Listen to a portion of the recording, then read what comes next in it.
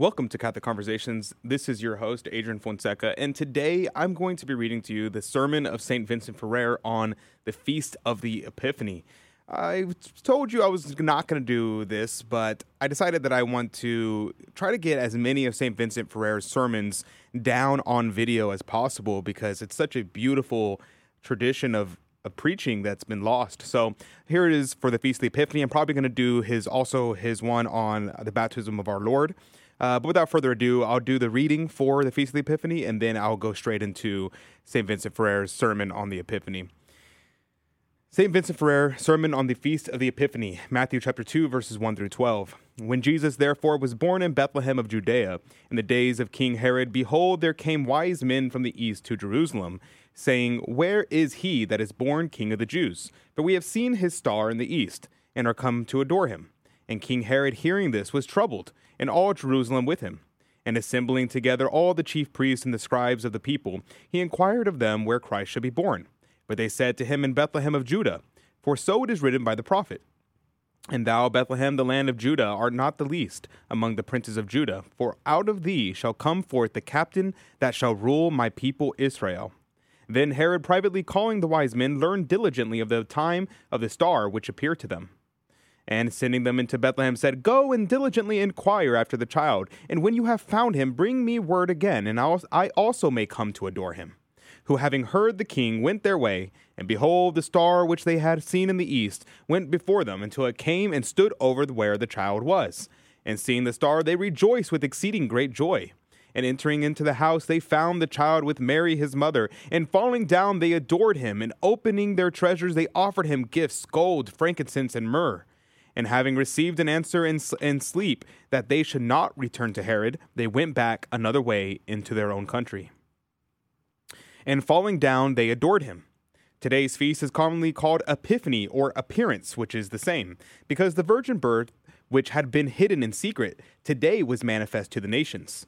So the churchmen say and call this feast Epiphany from epi, which is above, and phanos, which is appearance, which the star appeared over the nations. In order that God should wish to give us sentiments of sweetness of this feast in our soul, let us salute the Virgin Mary.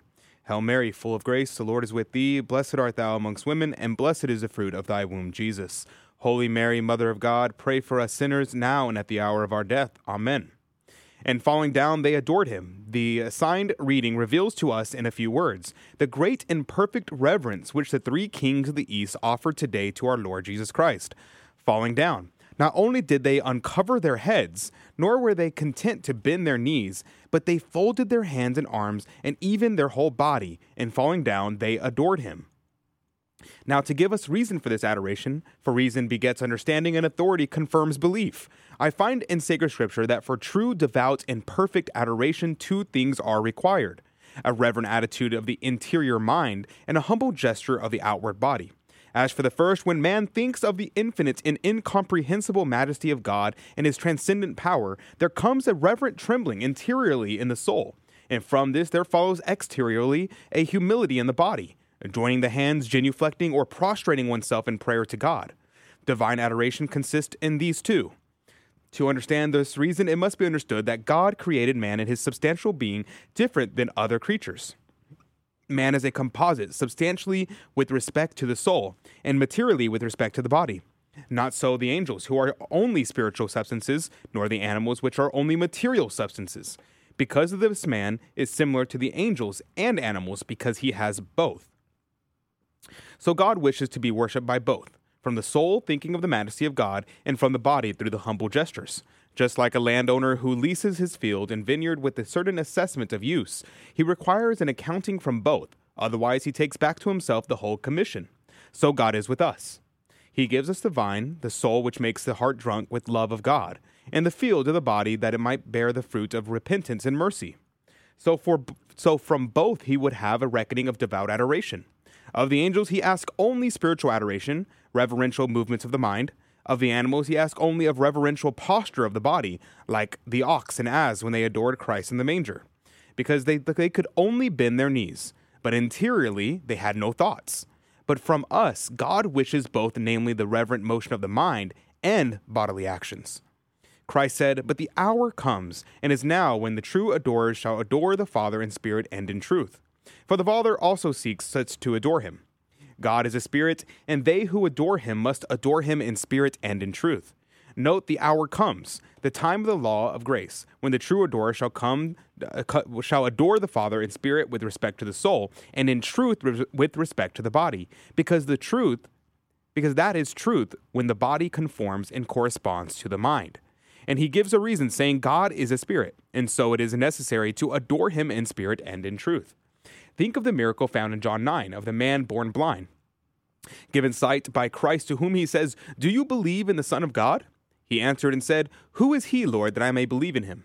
And Jesus said to him, "You have both seen him, and it is he who is talking with you." And he said, "I believe, Lord." And falling down, he adored him.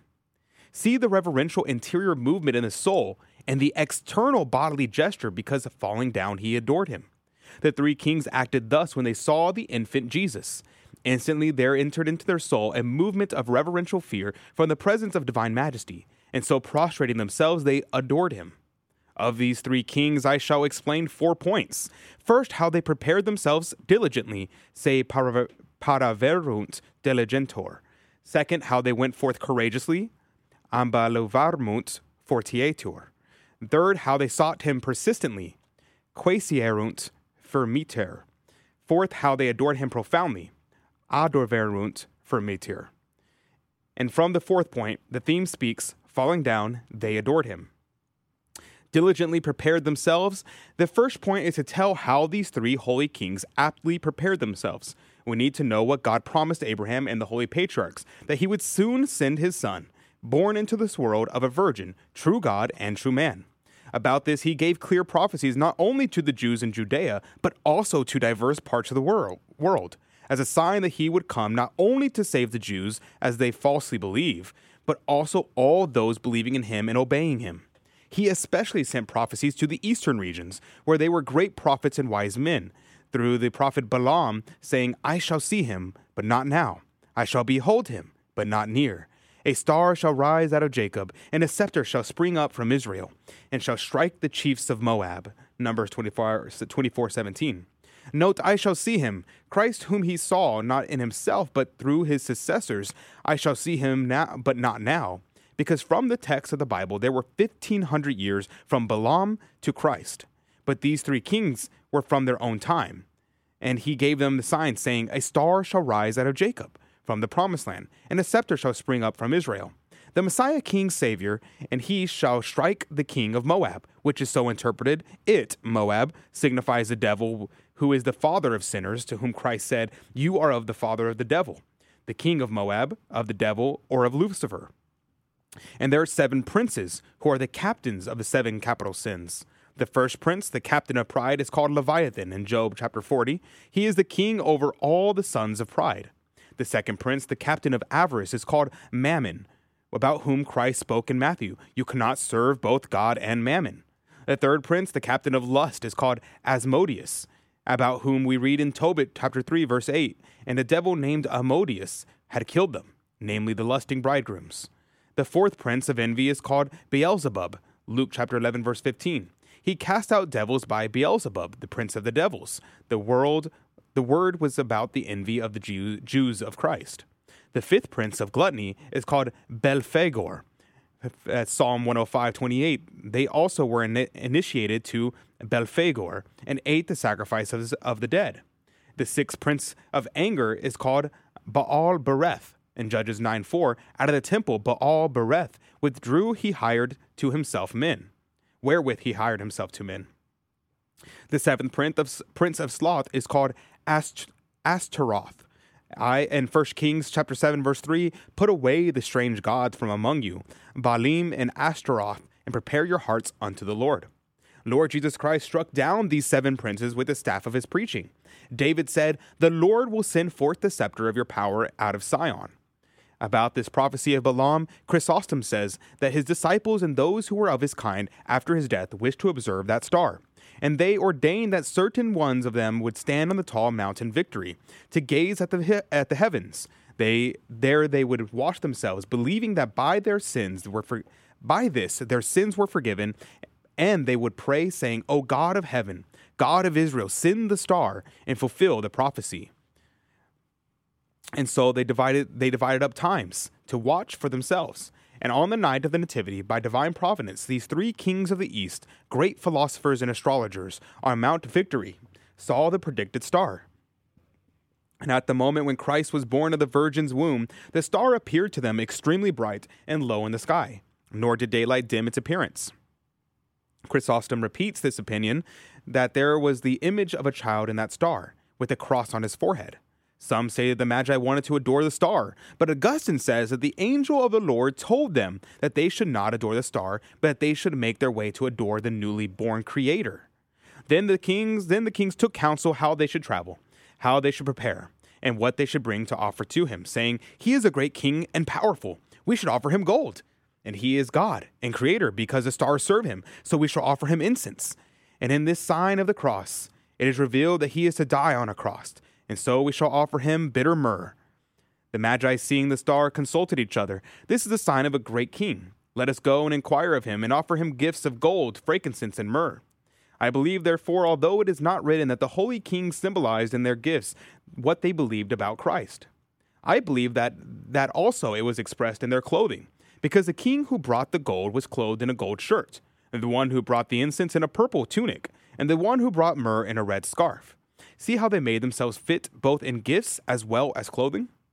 Morally, I find in sacred scripture that God promised men 2 stars, one in the old law, namely that which appeared to the eastern kings, which prefigured the redemption of mankind.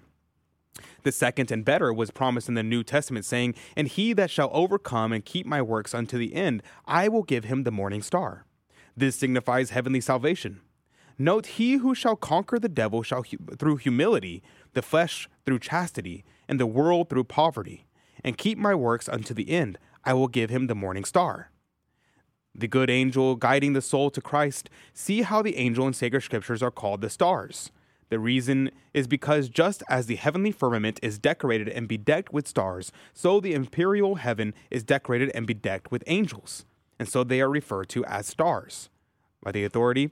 And the stars have given light in their watches and rejoice. They were called, and they said, Here we are, and with cheerfulness they have shined forth to him and made them. In Baruch chapter 3, verse 34 through 36. Note, the stars, angels, stars have given light in their watches to men who were keeping watch. David says, For he has given his angels charge over you, to keep you, commanded to his angels to keep you. They bring to the understanding what ought to be believed, to the memory what is to be feared and remembered, and to the will what is to be hoped for, and to deeds what is to be done. And when a man receives the light of their instructions, he rejoices. And in the end, when a man is in the arms of death, God sends the morning star, an angel, who leads the soul to Christ. Just as a star leads to the kings to Christ, and so it happens that if this epiphany star is corruptible because it immediately was changed back into the underlying material, once it had been observed and desired, how much more should we await that incorruptible star by washing ourselves from all uncleanliness and sins? First, by washing our heart from anger, rancor, and ill will, our mouths from blasphemies, lies, and detractions, our hands from theft and extortion, and the like, and the whole body from the corruption of lust and carnal sins. Note from the aforesaid evidence that this star, which appeared brighter in the birth of Christ, was not one of the heavenly stars for 5 reasons, which St. Thomas gives in the Tertia Pars, question 36, article 7. St. Thomas says, repeating the opinions of the others, that the essence of this star was one of a new creation, not in the heaven, but in the atmosphere, which moved according to the divine will. Augustine believed, namely, that it was not of the heavenly stars, because he says in his book Contra Faustum, Book 2, besides the star was not one of those which from the beginning of the world continue in the course ordained by the Creator. Along with the new birth from the Virgin appeared a new star. Chrysostom believes this too. Proceeded with courage. The second point is to declare how the 3 holy kings proceeded with courage, because they, from the head of the world, namely from the east, they came for 13 days to Judea, which is in the middle of the world. In fact, from what I have found in the text and in the gloss of the doctors have prepared themselves, they immediately began their journey. The star first rose ahead of them, showing them the way which they should take. so that when they had to climb a hill, first the star rose, and when they had to descend, it descended. And when they had to cross a river, the star showed them the place to ford it. And when they were in a village in which they had to rest, the star would remain motionless over the hotel. Then when they were leaving, the star would lead again, and they would follow. Doesn't this seem to you to be a great miracle? In this way, they came to their destination, the Promised Land. And on the next day, when they were to enter the land of Judah, the star disappeared from their sight. Imagine the sadness they had, saying, "Oh, woe, what is this? Has the star disappeared because of some sin of one of us? What should we do?" St. Thomas Aquinas says that they took counsel on what they should do. One said that they should return, because to seek a new king in a foreign land would be very dangerous. Others said that they should at least go into the city of Jerusalem. Such a king ought to be born in a noble city, or at least they would know where he had been born, because they were great rabbis and professors there. So let us do what we can. And they came to the city of Jerusalem. And then was fulfilled the prophecy of Isaiah, saying, "Arise, be enlightened, O Jerusalem, for your light is come, and the glory of the Lord is risen upon you. For behold, darkness shall cover the earth, and a mist the people. But the Lord shall rise upon you, and his glory shall be seen upon you. And the Gentiles shall walk in your light, and the kings in the brightness of your rising. The Gentiles speak to the Jews as if to a person sleeping, saying, Arise, city of Jerusalem, be enlightened with the brightness of the light of faith, for your light is come, the Christ. Note that the Gentiles shall walk in your light, not just the Jews." Morally, the kings, having lost their star, came to Jerusalem so that they can be instructed there. So should we do when we lose the star of the grace of God. You know that the grace of God is called a star, signified by the star of the king. Why? Because just as that star directed and led the kings to Christ in Judea, so the grace of God directs and leads and shows the way to paradise to those who have it. At a fork in the road, it points out the way to the right. Oh, how many forks in the road there are in this world for those who choose not to go to Christ. First is of pride and vanity to the left, of sweetness and humility to the right. The star of the grace of God points to the right, the way of humility, which is the correct way, straight and good and without fear, or without danger. Second is the fork of avarice and desire, and of mercy and of liberality. Third is the fork of lust and carnal desires, and purity and innocence. Fourth is the fork of envy and malice on the left, and of benevolence and goodness on the right, which the star of grace makes clear. Fifth is of gluttony and voraciousness, and abstinence and moderation. Sixth is the fork of anger and brutality, and of peace and unity. Seventh is the fork of torpor and laziness, and of diligence and industriousness. And these the star of the grace of God directs us. Also the star of grace of God shows the way, ascending through the contemplative way and descending through the active way for works of mercy and piety. It also shows the crossing on the river of worldly delights, where many are drowned, submerged by food and drink and clothing and taste, etc. So Blessed John says, "Let the anointing which you have received from him abide in you, and you have no need that any man teach you, but as his anointing teaches you of all things." Note the anointing, the gloss says divine grace. But what must you do when the stage of divine grace is lost? And the state of divine grace is lost, which is not lost but through mortal sin. I say you ought to do what those holy kings did, namely go to Jerusalem. Go to the church to confess our sins, and so rediscover the star of the graces of God. Thus Christ said to Paul who lost the star, "Go into the city, and there it shall be told to you what you must do," in Acts 9:7. Note the city Damascus, which is translated bloody, and signifies the church in which the blood of Christ is consecrated and consumed. Sought him discreetly.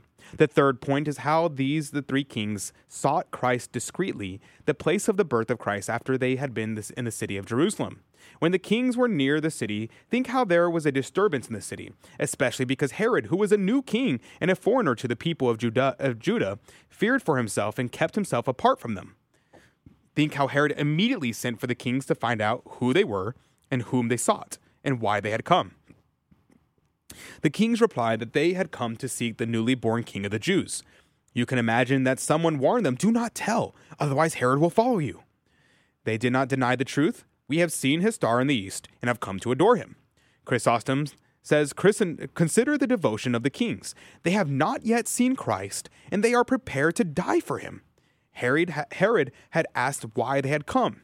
Think what fear and pain entered into his ear, especially because he was already afraid of this.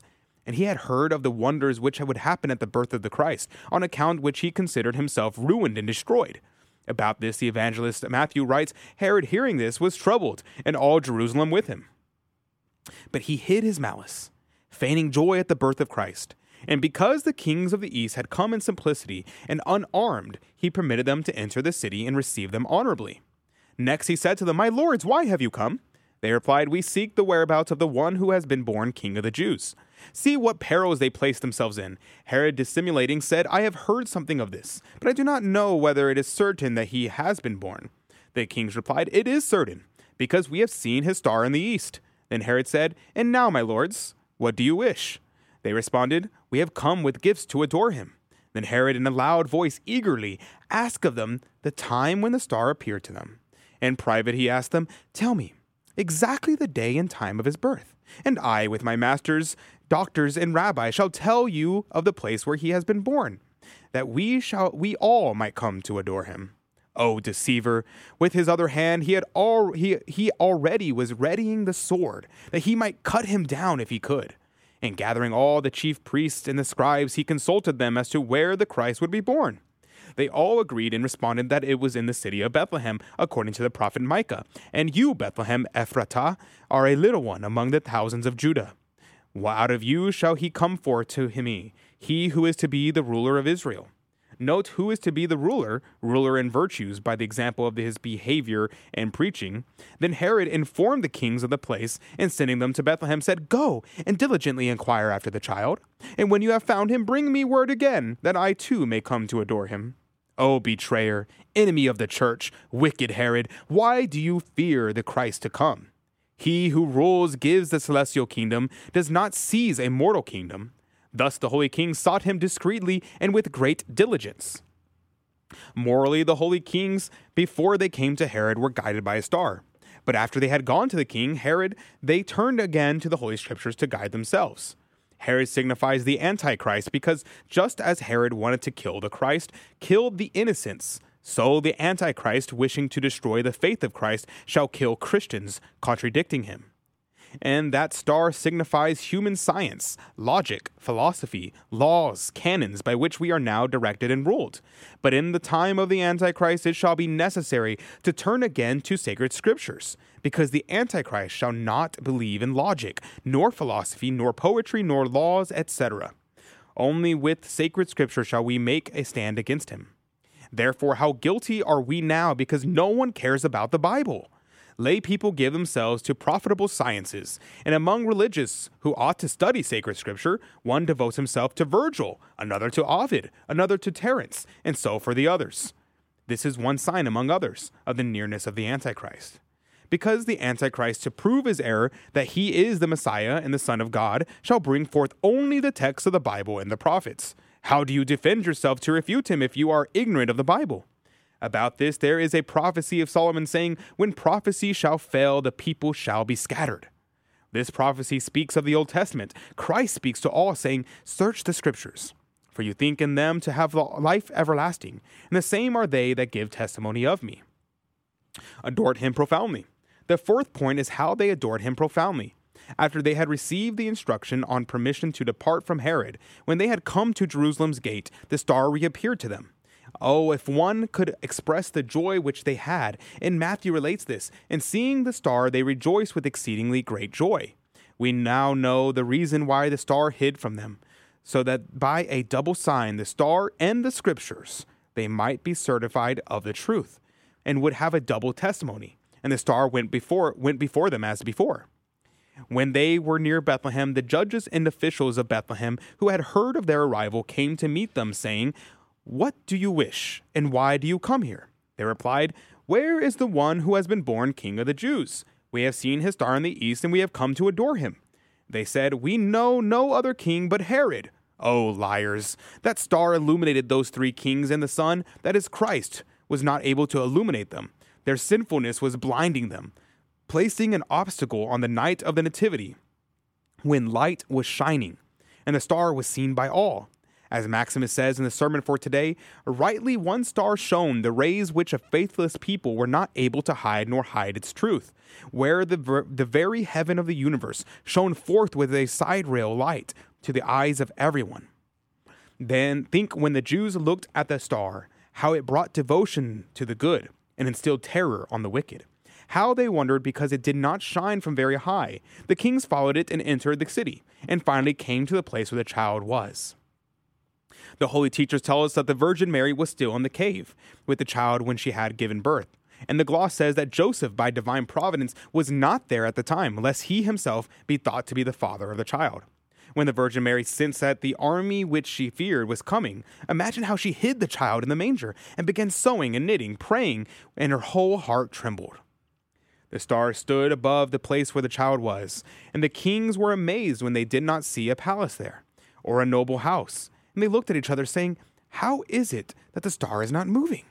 Maximus says that the star emitted new and brighter rays, which told the kings, "Here is the king whom you seek." The kings dismounted from their horses and beasts, and one of them, coming to the entrance of the cave, lifted up the door covering a little, and asked, "Who is here?" He saw the Virgin knitting and sewing. The other two kings approached, and when they saw the Virgin Mary, they immediately were seized with great devotion. They said to them, "My Lord." She said to them, "My lords, what do you seek?" They asked, "Do you know where the one who has been born King of the Jews? Because we wish to adore him." The Virgin Mary did not say that she did not know, but she said, "Lords, the great ones, the rabbis and the rectors of the city ought to know." She spoke the truth, and immediately the king's hearts were fully inflamed. And again going out, they looked for the star. It was standing immediately overhead and not moving. It was even more beautiful. They returned to the Virgin, and they said to her, "Have you a son?" She responded, "Yes, my lords." "How long is it since you gave birth?" She replied, "Lords, today is the 13th day." The king said, "Dear young woman, please show him to us." Then the Virgin, knowing that they had come with good intentions, picked up the child from the manger and held him out to them. They said, "What is his name?" The Virgin Mary replied, "Jesus." And hearing the name, they prostrated themselves and adored him, saying, "O Savior, it is good that you have come. O Lord, such is your humility that you have wished to come in a stable of this miserable world. You who are infinite in divinity are now confined in humanity. You who are creator have become a creature. You who are immortally and invulnerably safe have become vulnerable and mortal. O Lord, this is such a grace." And weeping, they kissed his feet. And adoring the mother, they said, "O chamber of paradise, temple of God, chalice of the Holy Spirit, O blessed, you have brought to us a Savior." The evangelist says that opening their treasures, they gave him gifts of gold, frankincense, and myrrh. Gold for a great king, frankincense for the true God, and bitter myrrh for one who would suffer. And so the prophecy of David was fulfilled this day, saying, "The kings of Tarsus and the islands shall offer presents. The kings of the Arabians and of the Saba shall bring gifts. And all kings of the earth shall adore him. All nations shall serve him." Note that they shall serve him, namely for the good rewards and remuneration which he gives to his servants. Otherwise, one serves the world, which brings death to his servants and delivers his soul to the devil for eternal punishment. But Christ gives grace to his servants in this world and glory in the next. Therefore he is to be served. And so Christ said, "The Lord your God shall you adore, and him only shall you serve." Then the holy kings prayed to God, and he might show them if they should return to Herod. But the evangelist says that having received an answer in sleep from an angel that they should not return to Herod, they went back another way into their country. Think a moment here. When Joseph came and saw such gold, incense, and myrrh, how he rejoiced. But on the other hand, he was saddened that he was not judged worthy to be present for such a special event. St. Bernard says that they gave all of their gold out of love of God. Morally, from the example of the kings, we ought to offer the gold of our conversion. Such a person can say with David, "I have loved your commandments above gold and topaz, which is a precious stone. Therefore was I directed to all your commandments. I have hated all wicked ways."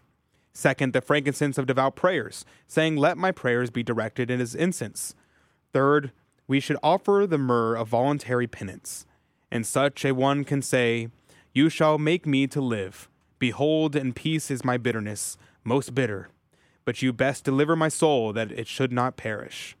In the name of the Father, and the Son, and the Holy Ghost, amen. Hail Mary, full of grace, the Lord is with thee. Blessed art thou amongst women, and blessed is the fruit of thy womb, Jesus. Holy Mary, Mother of God, pray for us sinners, now and at the hour of our death. Amen. Praise be to God. That was a beautiful meditation on the sermon of St. Vincent Ferrer. If you have any questions, comments, or concerns, soapbox of negativities or positivities or anything in between, you can feel free to email me at fonsecaproduction@gmail.com or comment down below, and I will be happy to talk to you about it. And, of course, if you get a chance, go ahead and take a look at this sermon and go read it for yourself. It's a beautiful, beautiful sermon. Highly recommend, if you didn't get a chance to read this, to take a read of it and read it over and over, especially during the octave of Epiphany. Without further ado, I will leave you be. And I know I already prayed, but I'll pray again in Latin. In the name of the Father, Son, and the Holy Ghost. Amen. Ave Maria, gratia plena, Dominus tecum, benedicta tu in mulieribus, et benedictus fructus ventris tui, Iesus. Santa Maria, Mater Dei, ora pro nobis peccatoribus, nunc et in hora mortis nostrae. Amen. In the name of the Father, and the Son, and the Holy Ghost. Amen.